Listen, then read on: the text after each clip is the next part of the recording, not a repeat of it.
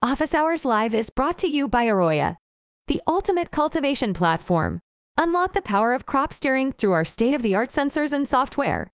Repeat successful runs and scale faster than ever before. Schedule a demo today at arroya.io. All right. How's it growing, friends? Welcome to Office Hours, your source for free cannabis cultivation education. I'm Keisha, and I'm co-moderating side by side with my good friend, Mandy. Mandy, how you doing over there? Hey, Keisha, and hey, everyone. We're here for episode 66, also going live over on YouTube. So if you're logging on over there, make sure you send us your questions, and I'll make sure I get those to the team. If you're active on social media, be sure you're following us on all of the platforms. So we're on Instagram, TikTok, YouTube, LinkedIn, and Social Club. But let's not forget why we're here today. We got quite a lot of crop steering questions this week, so let's get right to it. I'll pass it back to you, Keisha. Thank you, Mandy. All right. So if you're live with us here, you have a question, feel free to type it in the chat at any time. And if your question gets picked, we'll have you either unmute yourself or we can ask for you. Seth, looking very cool in studio over there today. How you doing?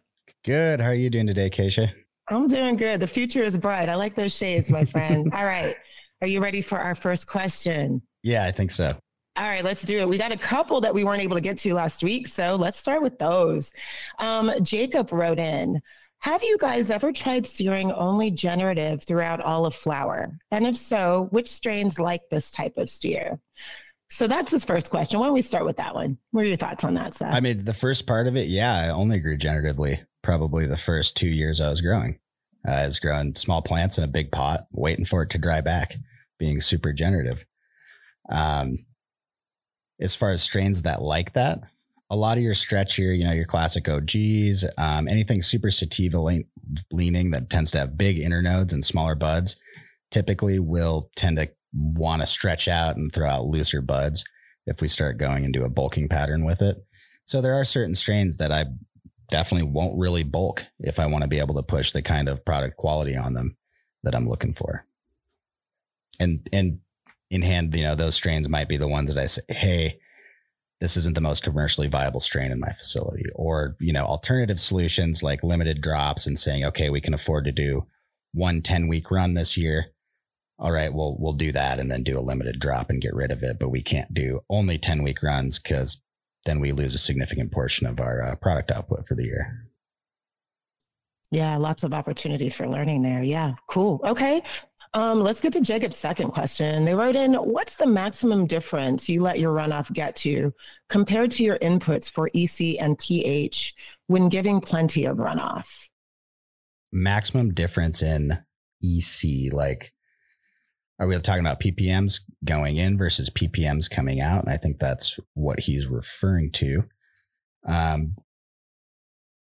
lot of times, here's a good way to think about it. If your root zone EC is stacked up to 8, that's 4,000 ppm on a ppm 500 scale. So when we're looking at input versus runoff EC, there's a few things that come into play. Number one, if you are irrigating until runoff without utilizing a series of what's referred to as P1 irrigations that are spaced out to prevent channeling, it's going to be hard to tell too much out of that runoff because you haven't achieved necessarily 100% saturation in the media or achieved real field capacity. We're getting runoff before it's had the chance to mix with the existing solution in the pot and homogenize.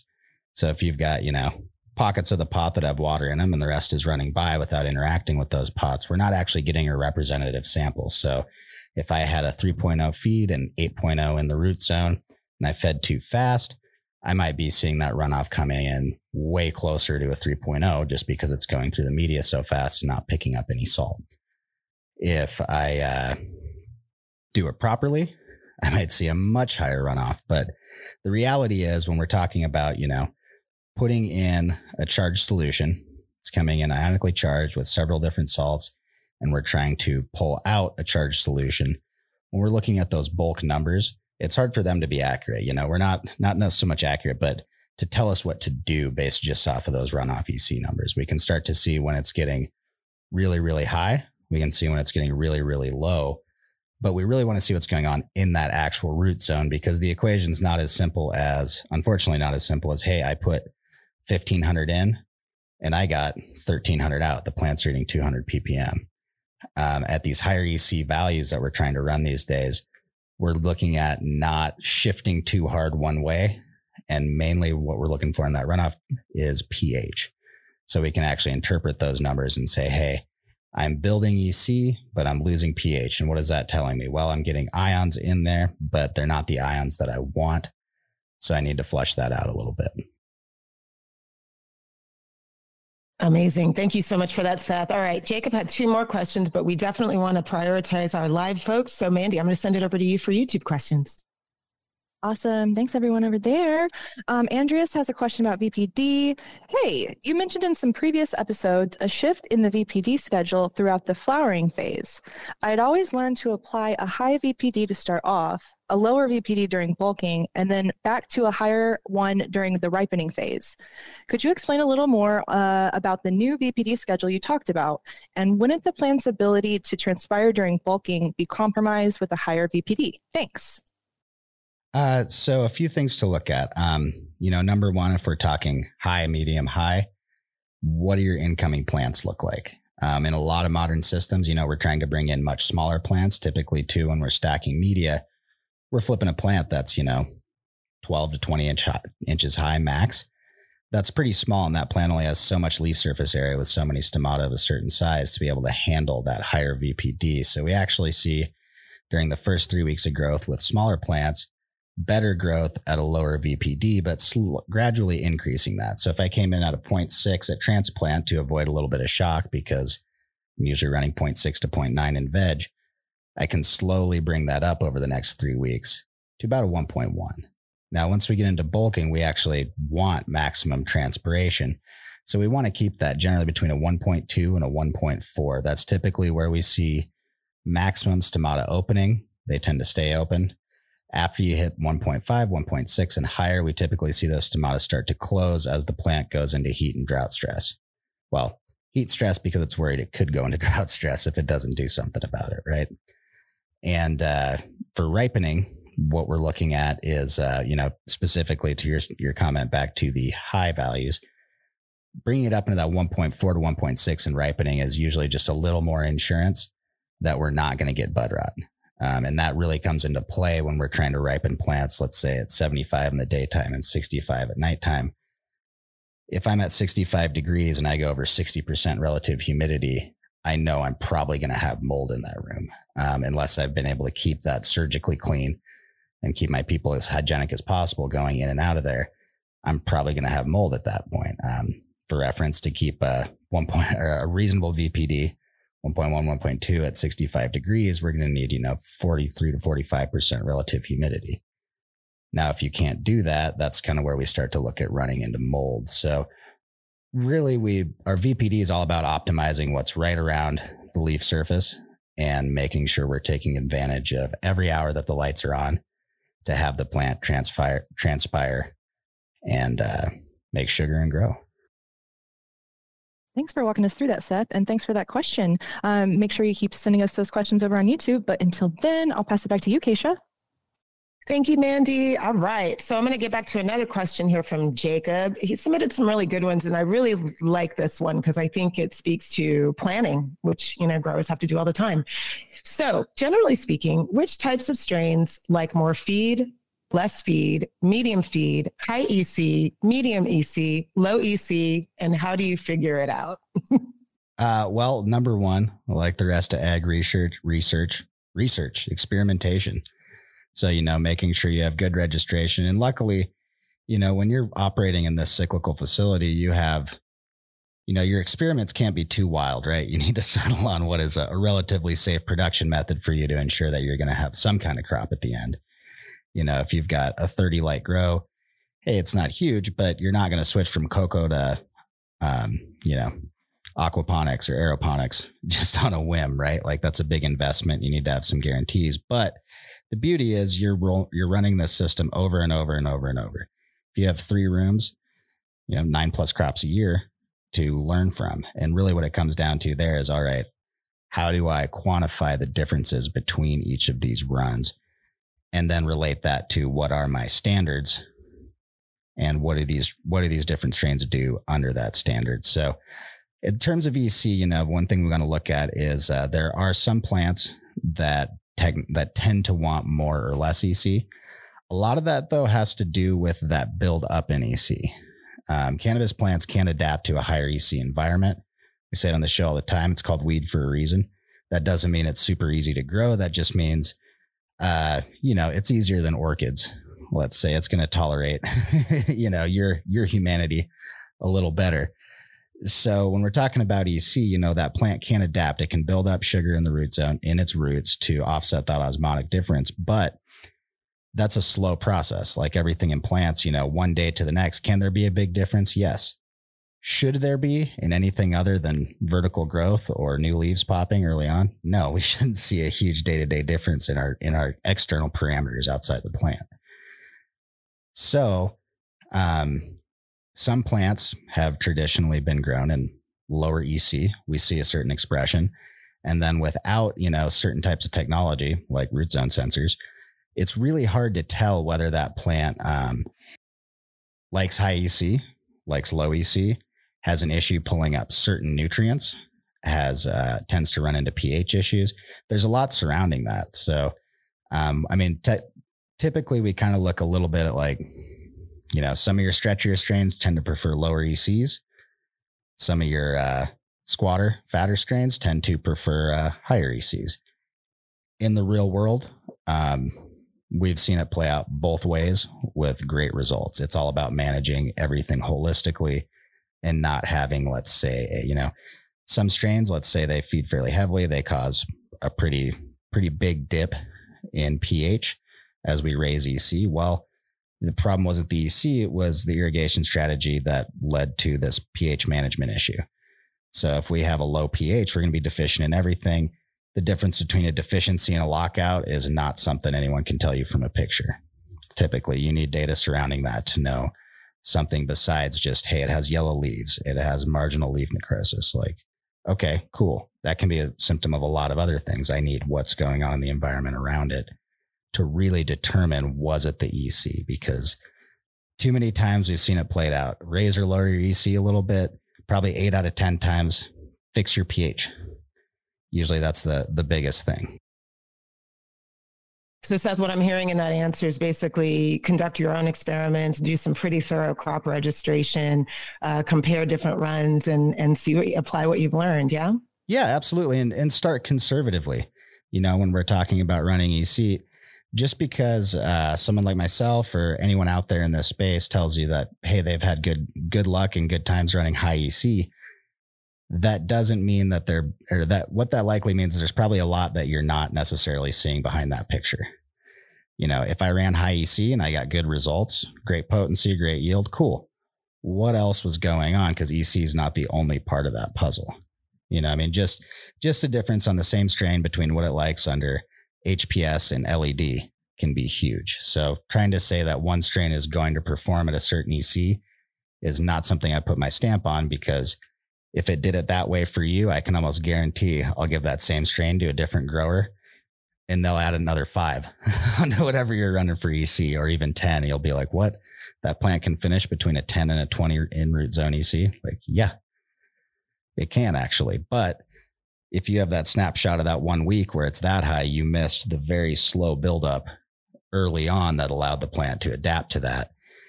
And you're not really getting the full picture.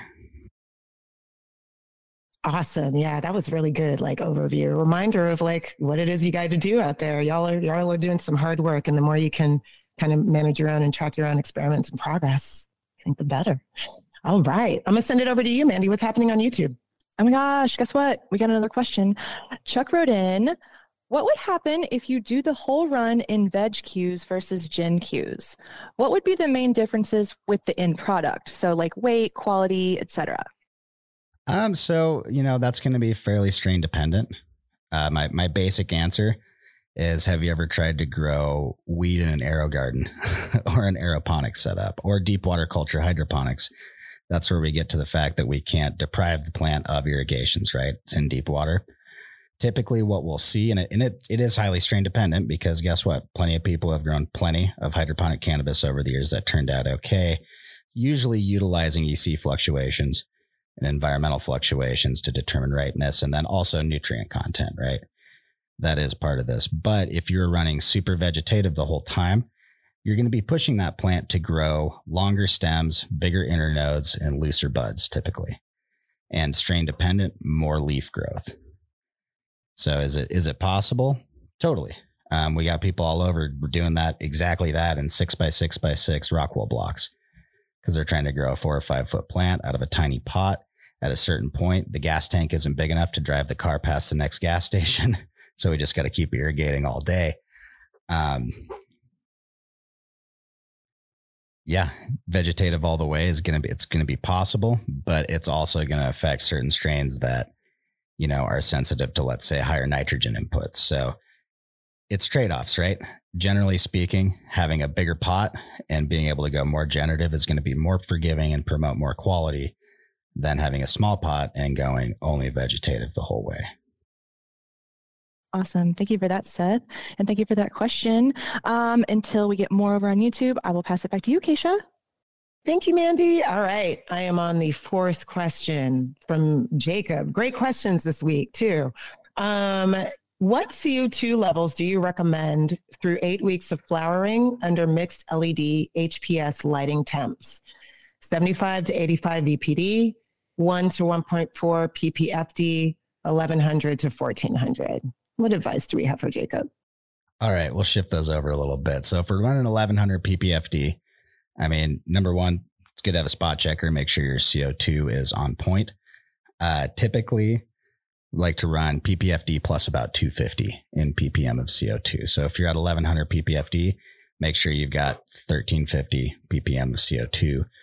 Also, make sure, especially if you're running a mixed light, especially when you LEDs into the mix, you might want some monitoring equipment to make sure you are actually keeping up with your plant's EC needs.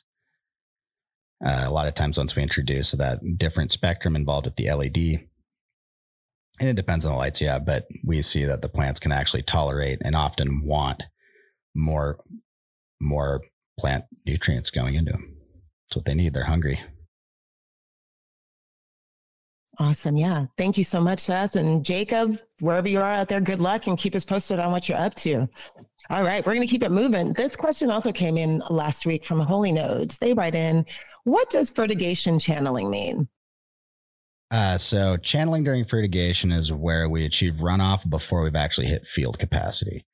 So what's going on is we put water on fast enough that it's moving through the media with enough velocity that it doesn't actually wick around and homogenize with the rest of the nutrient solution in the media. So what's going on is, like I said, it's going down too fast. It's channeling, or tunneling is what some other people call it. But basically, it's going through a smaller, looser portion of the media straight out the bottom. And when we're talking about cocoa and rock wool and these smaller containers, they're actually quite susceptible to that because they're a fairly porous media. And it's easy for that to happen with a big enough shot put on too quickly. So that's part of why, like when we're talking, hey, in P1, different media, we're going to have a little bit different strategy. Part of that's because, like rock wool, for instance, if I start to go above a 10 or 11% shot, I'm probably going to start seeing channeling. And I want to avoid that because I want to hit field capacity and achieve my runoff once the whole substrate has been able to be saturated and had that homogenization occur with everything else, or with the incoming nutrient solution. So that way, if that doesn't happen, if I'm just channeling it through, I'm not going to be able to pick up any of those positively charged ions and push them out of solution and reset that pH balance. And I'm wasting money. I'm throwing it down the drain. So essentially, if you were going to put on 4 P1s or 5 P1s, or let's say 8, and you see runoff before the last one, that could be channeling. That could be a field capacity lower than you thought. If you see runoff each time you irrigate, that means you're putting on too much too fast. And that's the exact visual definition of what channeling is. That's good to know. Thank you, Seth. Fertigation channeling. All right. Appreciate that overview. You know what a fan I am of overviews. Okay. We're going to keep it moving. Love this write-in from Kane. Kane wrote us. Hey, all. Love the system. Love the page. I'm an old schooler. Put my first plants in the ground in 1980 at 13. We mixed fish heads and guts from trout we caught with dirt for fertilizer. Now I'm in 4-inch rock wool cubes, 3 of them on 36-inch slabs, and I have a couple of steering questions. We use Athena. First, in late flush, I end up dropping down into the 30 percentages, sometimes 20 percentages by morning in my dry backs. It comes back with the P1 and the EC drops. Should I just let it go for the 22 hours or give it a 6 p.m., I shut off at 8, maintenance shot to keep it up into the 40s? The reason we want to keep it into the 40s all the way up until this end is so we can actually apply this steering strategy at the end. So excuse me, I might have to sneeze. Whew. Pollen pulling here. But basically, we want to still be able to go generative at the end. So if you are pushing into, like, let's say the 30s, in that last week of ripening, that's not as big of a deal as long as we can carry out a 22-hour dry back without going down to a wilting point and also maintaining enough volume to be able to achieve that dry back. If, let's say, 2 weeks before harvest, you start drying down to 25% repeatedly, we're going to see that field capacity start to topple down from, 60, 65% down to 55, down to 50. And then eventually, if you keep going to the 20s, we'll hit a point where you've got like 35% field capacity. And then we can't really ride that out. So the big thing you want to watch out for is like, hey, I dried in the 20s. What did that do to my field capacity the next day? Did that actually kill it? Did it bring it down? And if so, well, I need to not do that again. And I need to develop an alternative strategy. And then the other thing to look at when you're pushing these deeper drybacks is, watch your EC. If your EC is spiking exponentially in the last hour before watering, like it rises 5 or 6 points, that's probably pushing it to too much of an extreme in terms of our water to salt ratio surrounding the plant roots. So what I would do is start thinking about putting a maintenance shot on if you're going that far. And really, as long as you can keep your irrigation window short in the morning, 1 to 2 hours, as few shots as possible, you can hold off and only put that maintenance shot on 1 to 2 hours before lights off. And you don't need to bring it back up to field capacity and rinse it out, just enough to make sure you're not going to over dry by the time you come in the next morning. That's a great tip. Okay. Kane goes on to say, second question is similar. In the root-in stage, I end up in the same situation. Should I let the EC build and sacrifice some WAC or hit it with a 6 p.m. maintenance shot to keep the WC up and sacrifice a little EC? Appreciate all you do. Please have a great day. Signed, Kane at Brand Candy and Kind Farms Reserve in Maine. Appreciate you for submitting these questions, Kane. Nice. Yeah. So when we're talking about rooting in, one really important thing to look at is like how much oxygen we're putting into that root zone and how much pore space those roots have to explore. Actually used a great analogy earlier today. If you ever went and tried to farm in a swamp, you go to the mud and you throw dirt on top of the mud and you plant the dirt, go dig down, you'll have plenty of roots in the dirt you threw on top. But when you hit the mud layer, that's like thick clay, you're not going to have any roots. And that's because the pore spaces are tiny and it's almost completely anaerobic in there. So the roots just can't penetrate that media when it's too wet. So when we're talking about rooting in, we want to take, let's say, that first 3 to 7 days typically. And if you're in a 1 or a 2 gallon, even bigger. But what we're looking for is for that media to dry back, at least 15 to 20% of its volumetric water content. And, even up to like 50% of its saturation, depending on what kind of media we're looking at. But we're not necessarily wanting to just sit there and wait for that dry back to happen. What we can do is stimulate the plant by giving it a small micro irrigation the day of transplant, the day after that, but giving it a very, very small, like less than 1% volumetric water content irrigation. And what that's doing is pushing a little bit of liquid, a little bit of oxygen through the root zone, refreshing it and stimulating that root growth. Because basically the whole thing behind vegetative growth in general is we are stimulating the roots. And that's what's stimulating the rest of the plant. If we want to push rooting, we need to push a little bit of that vegetative style irrigation. We just have to do it on a micro level so that we're not overwatering, oversaturating the media, and not allowing those roots to, basically fill out that entire pot. Awesome. And then Kane, I know last week we did cover root and strategy as well. So check out that latest episode 65. But appreciate your questions. Thank you for those.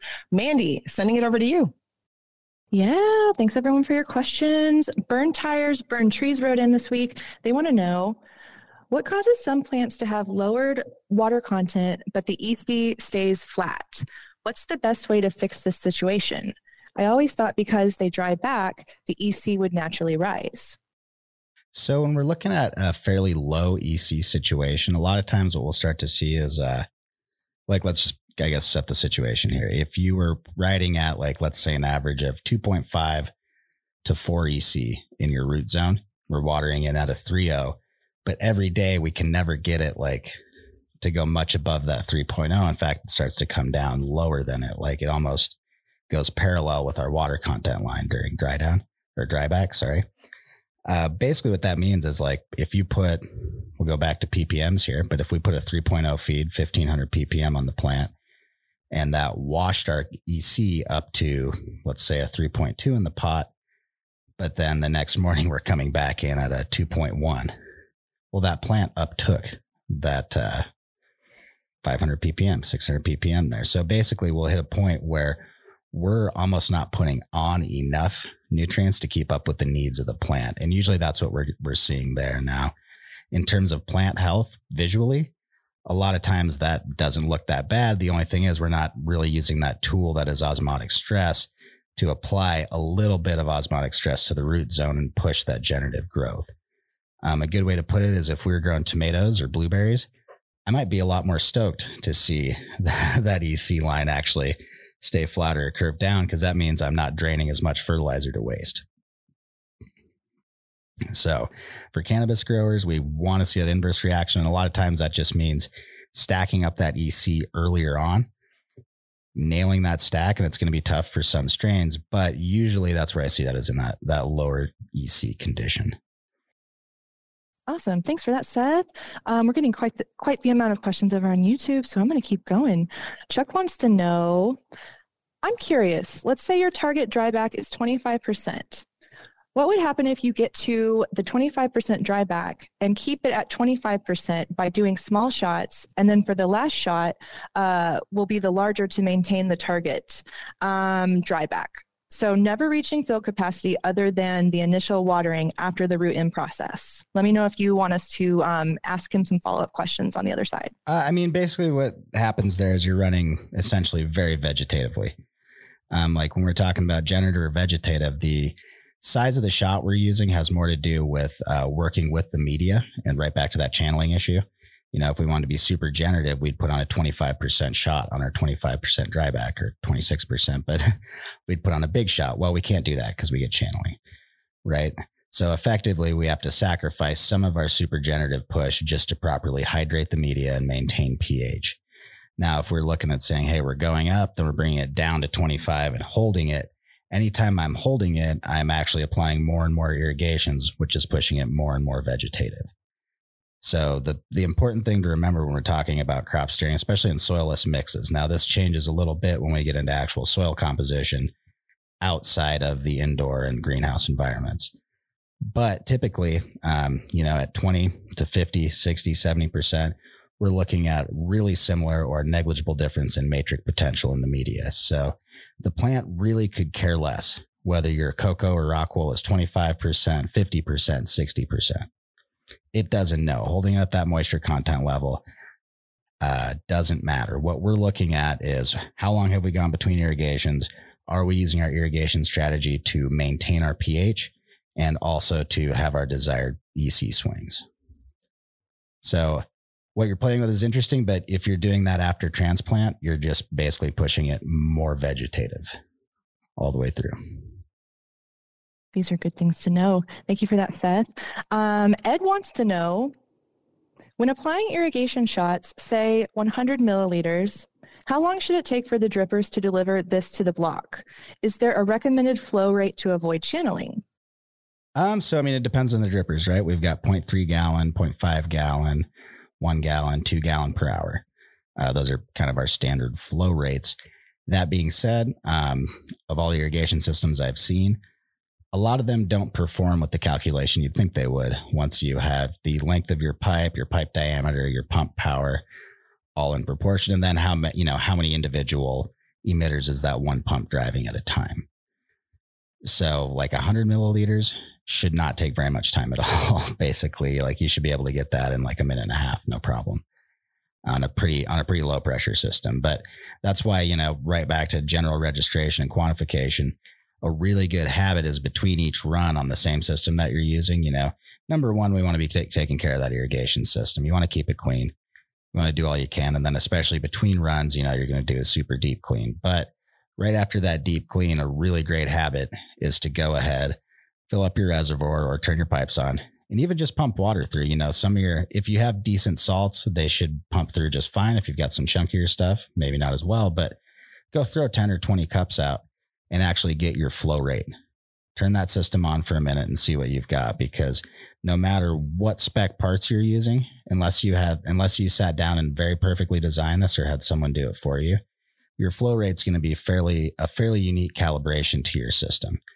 And that calibration is also going to change every run because, there's two factors at play here. One, we're pushing salt water, which is naturally a little bit corrosive to some of the plastics we're using in there. And then number two, once those plug even the littlest bit, and some of them don't plug, you can have a plug, you can have them break in a way where they flow completely open almost. But either way, once we've got, more than about 10% outside of or 10% difference between each cup in there, now we're going, okay, I can't accurately put on a single shot of water to any plant because I know that these are all just separate enough that it's going to cause my lines on the graph, if I had a meter on every plant, to start to diverge by 5 or 10% here or there. And that's what you really want to balance is, there's in terms of how fast is too fast, going over a gallon per hour is starting to get pretty fast, but it really, really has to do with how well, calibrated your individual system is. And if you want a good representation, like with cocoa, 10, 12% is usually where we start to see it, but that's heavily brand dependent, depending on the chop size of the different chop size of the husk in there. And then with rock wool, 10% is usually about where we see runoff. And that 10% can be 5-minute shot, 10-minute shot, just depends on what size your emitters are and what size your media is. If I have a 3.5 gallon pot, 10% of that is a lot more than in a 1 gallon pot. Awesome. I love talking about irrigation, and that's a great question. Keep them coming, you guys. I'm going to keep going down our list. Hector wants to know, and bear with me, you guys, he's got a lot of information, so I might trip up on myself. I'm currently in week 4 of 10 in flower. I'm having trouble stacking EC with veg steering, and my substrate will not get above 0.55 ms of CM. They are 1 hour away from lights on, and at the 0.14 ms CM. Temps are at 77 degrees, 55 RH percent, KPI on average 1.3, no moisture meter at the moment. PPFT is about 800 to 900 PPFT. Any suggestions? And I'm going to chat this to you, Seth. Yeah. Let me see. Thank you. Read it closer. That was hardcore crop steering right there. Thank you. See what we can do with some of those EC values here.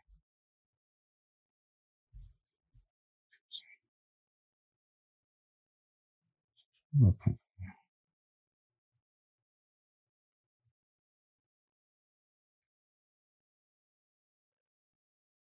Millisiemens per centimeter conversion. That's what meter are you using? Usually we're looking at decisiemens per meter. Typically, though, if you're looking in your runoff for this would indicate to me that you're running a fairly low, like a couple things. You probably got a low EC feed in the 2.4 or less range, probably 2.0 or less. You've got a high amount of runoff going on. So what I see a lot in this kind of situation is, and this is really hard without, root zone, water content and EC data. But what I see a lot when people try to push vegetative steering is basically there's kind of two things. Number one, we'll either be seeing a really, really big P1 irrigation followed by big P2 irrigations, just a standard set irrigation all across the day. And then the other one that I'll run into is we do have a structured, P1 and P2 irrigation setup, but we're not waiting long enough at the end of P1 to dry down before hitting P2. And that's pushing a bunch of plants across the table to start to run off. So if we hit field capacity 6 times in a day and run off 6 times at field capacity, we're going to just be rinsing that EC down and down and down. I mean, you'll hit a point where the best you could do is rinse it back up to, like if you're feeding at a 2.0, rinse it from that 0.55 back up. But,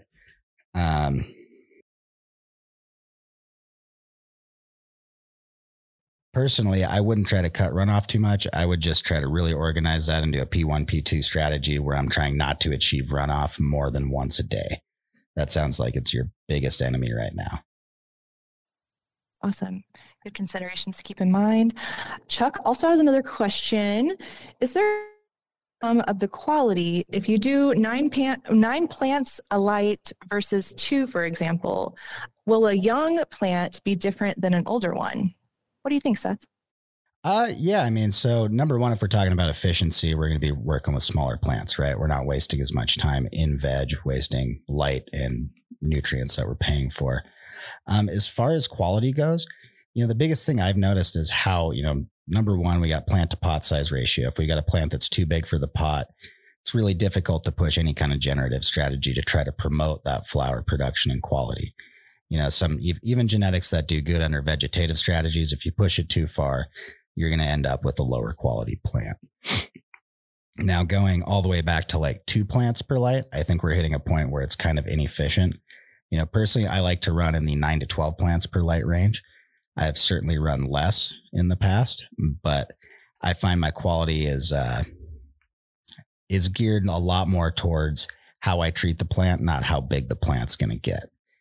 If that makes sense. Like I personally, I've had great, like if you're a home grower, it's really hard to beat a 3.5 gallon pot and, 2 to 4 plants per light, let them get kind of big, but it's easy. You're going to be able to pull it off with relative ease. Getting into, more like 9 or 12 plants a light. Yeah, it might be a little more management, but again, it's all also relative. By the time you grow 2 plants per light, you've probably also done a lot of pruning and plant care on those 2 plants by the time you've got them 4 months, 5 months, 6 months into a life cycle, depending on how long you veg those suckers before you flip them and how big the pot is. Awesome. Thanks, Seth. Okay. And thanks for those questions. Keep going. No, sorry. Oh, I was just going to say, so like to sum it up, no, I don't see a quality difference there. In fact, a lot of times I see better performance out of the younger plants because they haven't had the time to accumulate any root disease, viral load, or any other problems that associate from keeping an annual plant alive for longer than it would be naturally. Awesome. Everyone write that down. I know I am. These are great questions coming from everyone. So thank you for that. I'm going to pass it back to Keisha for some of our Instagram questions. Thank you, Mandy. Yeah, for sure. So many good questions coming through and a great conversation today, Seth. Really holding it down. All right. Gino Good wrote in a couple of questions. Let's start with the first one.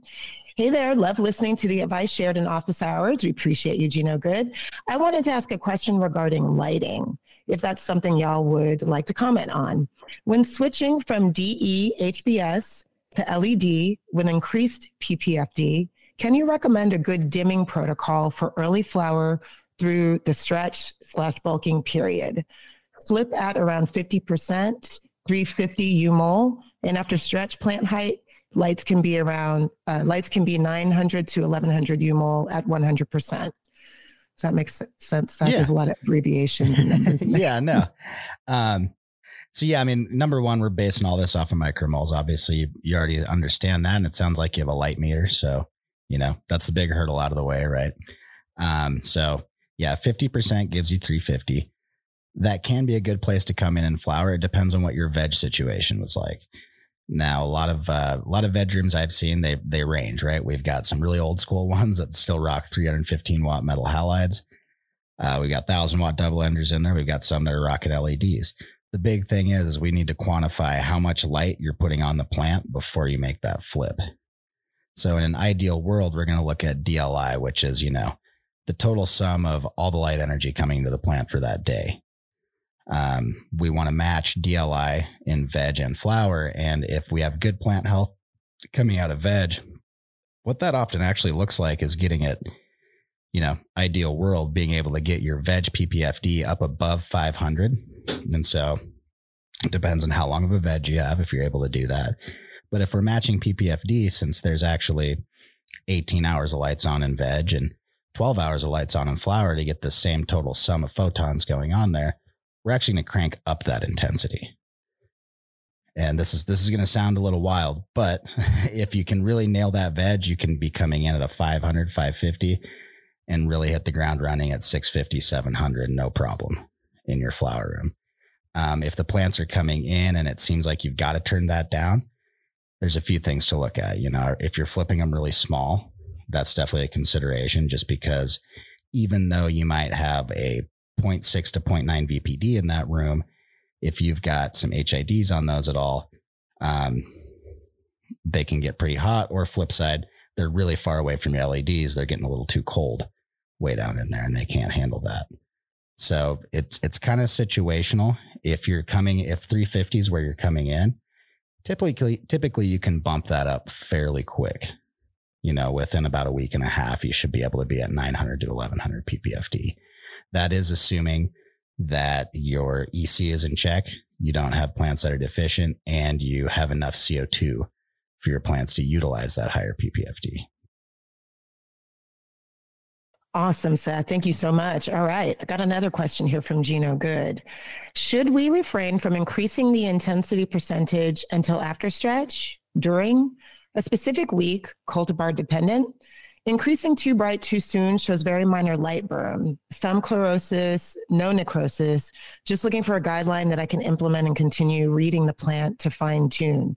Thank you for any advice you can offer. Absolutely. I mean, I know I'm kind of answering this very generally. Like I'll pull them up about 5% every day if I'm coming in pretty low. But the real ideal thing is getting those plants hardened off to those high light levels, because when we've got a flower room, we're looking at, a production room, right?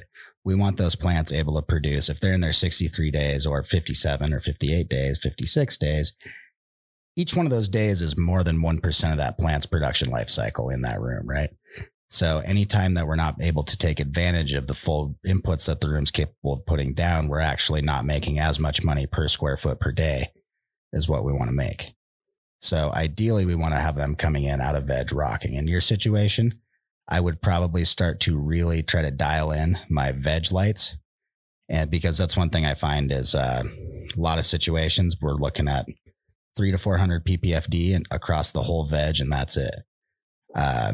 Depending on your system, some people will move plants across the veg room, they'll lower lights, or they'll just increase that intensity if they have one crop in there vegging at a time, really trying to raise that up. So slowly, like I said, 5% every day is probably plenty. But if they're not surviving that flip time, I would really be looking into how they're coming out of veg. And then also another one is, sometimes we come into flower with a little bit high VPD compared to what those plants can handle. So some plants, they might be able to take a little bit more of that light at 0.9 VPD compared to 1.2.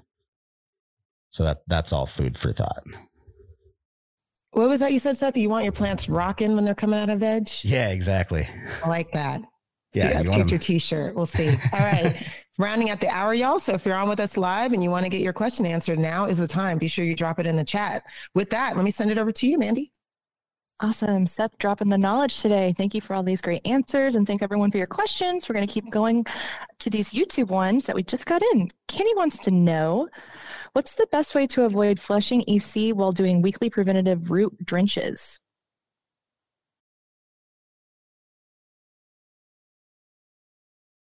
Cleaning. Lots and lots of cleaning in your facility so you don't have to do root drenches. And, the other thing to look at too, what are you doing root drenches for? If you're doing them for fungus gnats, those fungus gnats don't eat your roots. They eat fungus growing around your roots. Why is that fungus there? Are you putting compost teas on and now you're chasing your tail? You're feeding the flies and then also trying to kill them on the back end.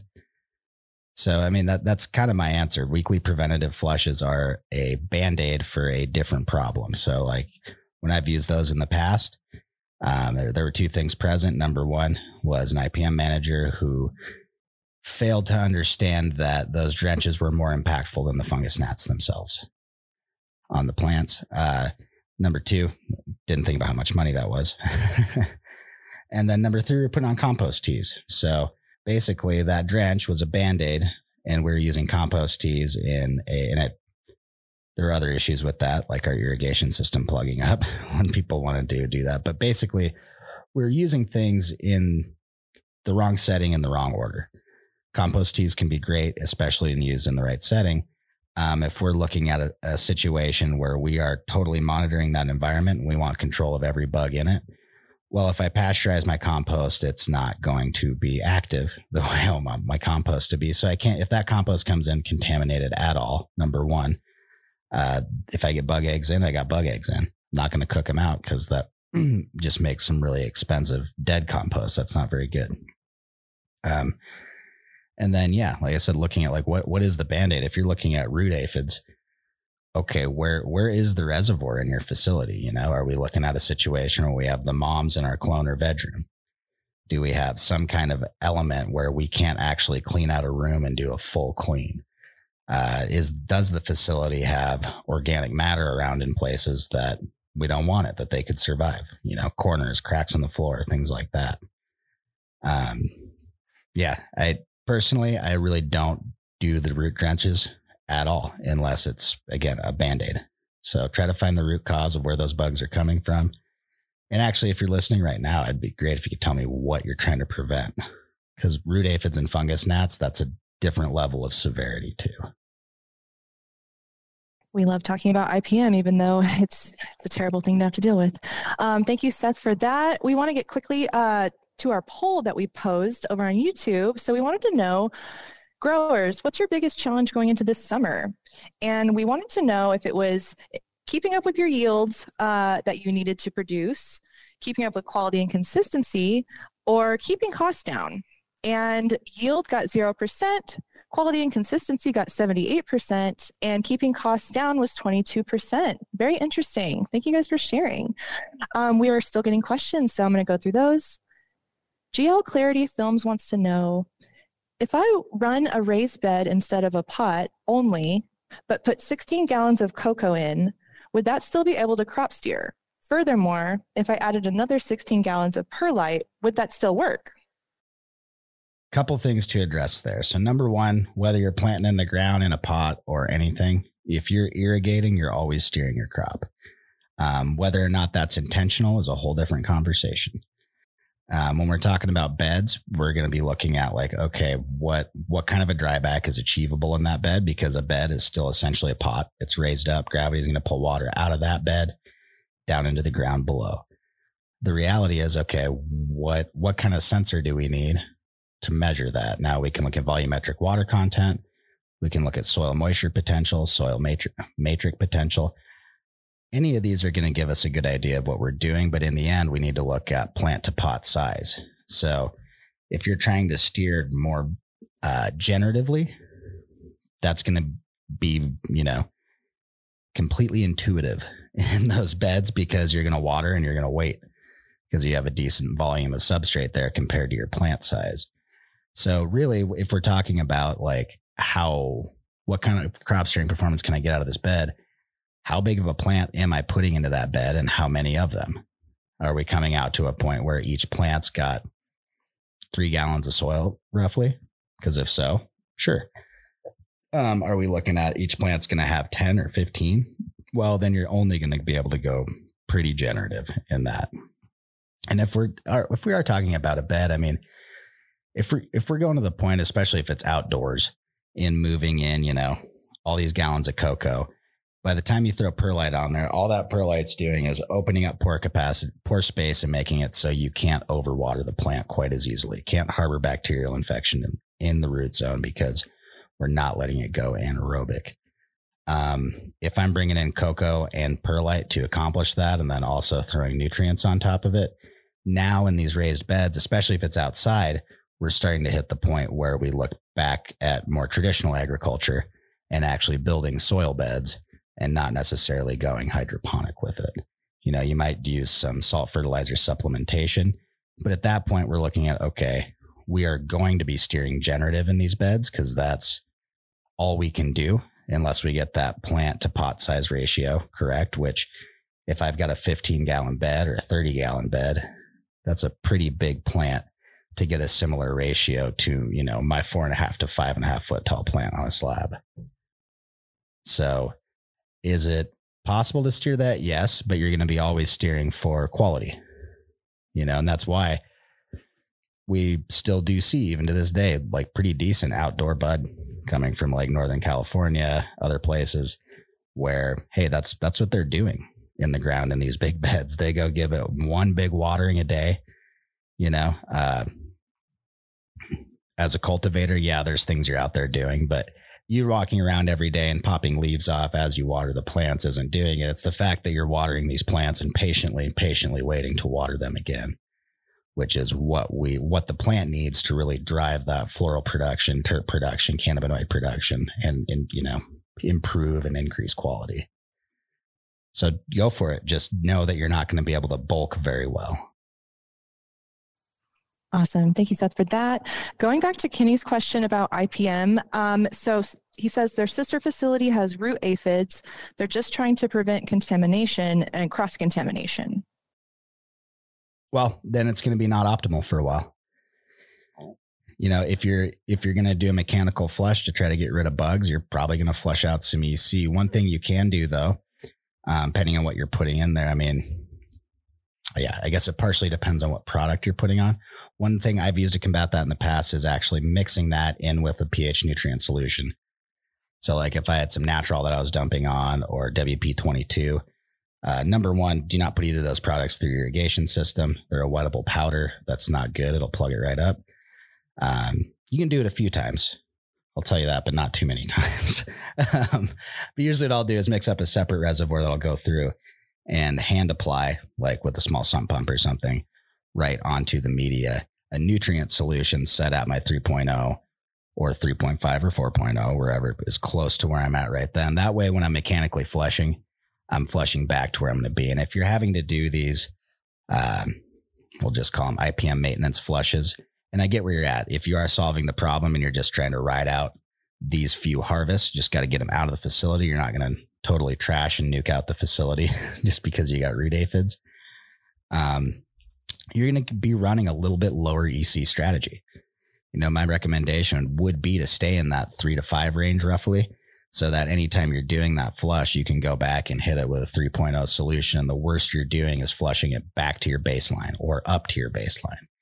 It's really when we start playing with that, like 5 baseline to 11 on the upswing or plus, that's when we're hitting the danger, flushing it all completely out of the root zone. If we keep it manageable, a good way to make you feel better about it is go on the forums and look back about 10 years into some of the early cocoa perlite growing techs. I remember one of my favorite ones was to mix up like a 5-gallon or a tote of nutrient solution, and you just dunk each pot in until it stops bubbling and then pull it out. And basically the theory behind that was like, hey, we mix up a 1500 ppm solution, even up to a 2000. But with this incredibly wasteful method, we are giving ourselves the freedom to reset that EC and pH pretty much every day and have really good control over it. So you have options. Running high EC while you're doing those flushes is just probably not one of them. Awesome. Thanks for that advice. And thank you, Kenny, for your questions. Our prayers are with you, and we know you can do it. So, yeah. And we have more questions, so I'm going to keep going. We have a couple more minutes left in the show. Chuck wants to know, I've heard the quality of plants go down if you have a mother plant for over a year or so. Is that really true? Yeah. Basically, if you think about it, we've got a plant that has spent millions of years evolving to go to seed and regrow every single year. If you take a plant and keep it in that vegetative state for a long time, there's a few things we're looking at. Real long term, we're looking at, bud sports and somatic mutations, individual branches that pop up that are slightly different, just like apples or potatoes. But The other problem we really run into, and this actually goes right back to the last question, because I can almost guarantee that somehow they either had root aphids introduced and they got into their moms, or they brought a mom in with a root aphid. But basically, the longer you have a plant like that, especially an annual one, in a pot, sitting in a room, I mean, number one, if you really wanted to keep them that long for a year, I hope you're repotting it and treating it like a bonsai tree. But number two, cannabis doesn't have like woody roots. You know, we get disease accumulation in the plant and in the media. So over time, you know, even if it's not your root aphids, if it's Pythium, Fusarium, little bits of Aspergillus, like all these things can conspire to come together and slowly degrade the health of your mom. And moms that are in poor health produce clones that don't root as good, don't grow as fast. And if it's viral accumulation, you know, not just hops latent, by the way, there's several other viruses that can cause strange growth. So some of the best success I actually see is where people have the ability to access tissue culture labs. That's huge. That being said, that has its own risks. We've seen companies suffer contamination and lose plenty of product. But having a, for lack of a better word, offsite repository for your genetics is pretty huge in case you have to clean everything up there. And then being able to essentially crop your moms. So instead of looking at how long can we keep this mom to produce clones for us, it's what's the minimum amount of time I need to grow this mom to get the number of cuts that I need for that next round. And then building your mom cropping strategy off that. Like, okay, I need 10 moms of this strain to make my cuts for that next run. How long does that take? Oh, 2 months. Okay, 2 months ahead of when I need those cuts, I'm starting that mom crop. And that turns into a whole mom and clone farming operation. And I mean, you're building your own commercial nursery at that point, which is really a lot of the commercial nurseries too. This is what they're maybe not cropping them quite that fast, but 1 to 2 months is usually where we're seeing them pull them out, just because you lose performance. And again, all the other facility problems that come with keeping a plant in one spot for that long. It really ruins your ability to properly clean out a room or space. Super important stuff to keep in mind. Everyone, watch out for your moms. I think we have time to get to one more question. So, Seth, what EC of CalMag should we run during the last week of harvest, before harvest? The last week before harvest? Don't change it. Keep running. As long as you're not high in nitrate, if you've got a late bloom recipe, just ride that out. We're just trying to keep EC in there in your plant. I can't stress this enough. Outside of nitrate, if there is an element in that water that it doesn't want, it's going out the bottom of the pot, into the pot, but not into the roots. So as far as your EC on CalMag, if you're running 3 mils per gallon, keep it at 3 mils per gallon. Typically at this point in the plant's life cycle, it's not quite as calcium hungry, but obviously if that's part of your current mix, keep it in there. Awesome. Don't switch it up, y'all. And yeah, I know we still have a couple questions over on YouTube. I think that we're going to save those for the next show. We just got a ton of questions this week. So thank everyone for those. So I'll pass it back to you, Keisha. Thank you so much, Mandy. I think I have one more that we can address, Seth, if you're up for it. This one came through from Super Cottonmouth. There was a quick question. So when volumetric water content decreases, electrical conductivity goes up typically, right? If we're in a situation where there is enough salt in the solution to overcome the amount the plant is pulling out of the solution to see that. So I'll go back to that question earlier. If our line we're looking at is 2.1 is our baseline EC, and we want to see that climb, that means the feed we're going to put on has to be in ppm much greater than what the plant's going to take out in ppm. So if we put on a 1,000 ppm feed and the plant uses that up in a day, we're not going to see that line increase. It's going to parallel or go down. If we've stacked up properly to where we have more salt in there than the plant needs, that's when we start to see that inverse reaction where water dries back, salt goes up because the water gets transpired, the salt stays, right? We just have to hit that point where we have enough extra food for the plant in the block that it can't possibly run out of it. Amazing. Thank you for that overview. We're going to go ahead and wrap it up on this end. Anything you want to address before we sign off, Seth? Man, I don't think so. I'm just pretty glad winter's over. It's great to see everyone getting out there. All the outdoor stuff's going up. You know, people in California now, they're not having unintentionally cold rooms overnight. All that fun stuff. You'll be very happy to know I planted my I'm doing 2 plants, Woo. 2 cannabis plants this year, y'all, in my grow bag. So I'll keep you posted if anybody's interested. Yeah. I know I am. What are you growing? Oh my gosh. It's called tropical? I think it's called Triple Bling from a good friend of mine who she got them started for me. So thank you, Penny, for those. So excited. I'll keep you all posted. Nice. Awesome. Amazing. All right. Well, Seth, thank you so much for holding things down solo in the studio this week. Mandy, as always, thank you for co-moderating with me. And thank you to Chris, our producer, for all of the behind the scenes magic. Thank you to everyone for joining us for this week's Arroyo Office Hours. We do this every Thursday. And the best way to get answers from the experts is to join us live. If you're ready to learn more about Arroyo, book a demo on arroyo.io. And one of our experts will tell you all about how it can be used to improve your cultivation production process. Got a topic you'd like us to cover on office hours? Post questions anytime in the Arroyo app. Drop your questions in the chat or on our YouTube page. Send us an email at support.arroyo@metergroup.com or DM us on all the socials. We want to hear from you. After the show, we'll send everyone in attendance a link to today's video, and it'll also live on the Arroyo YouTube channel. So be sure to like, subscribe, and share while you're there. See you at the next session. Thanks, everybody. Bye. Office Hours Live is brought to you by Arroyo, the ultimate cultivation platform.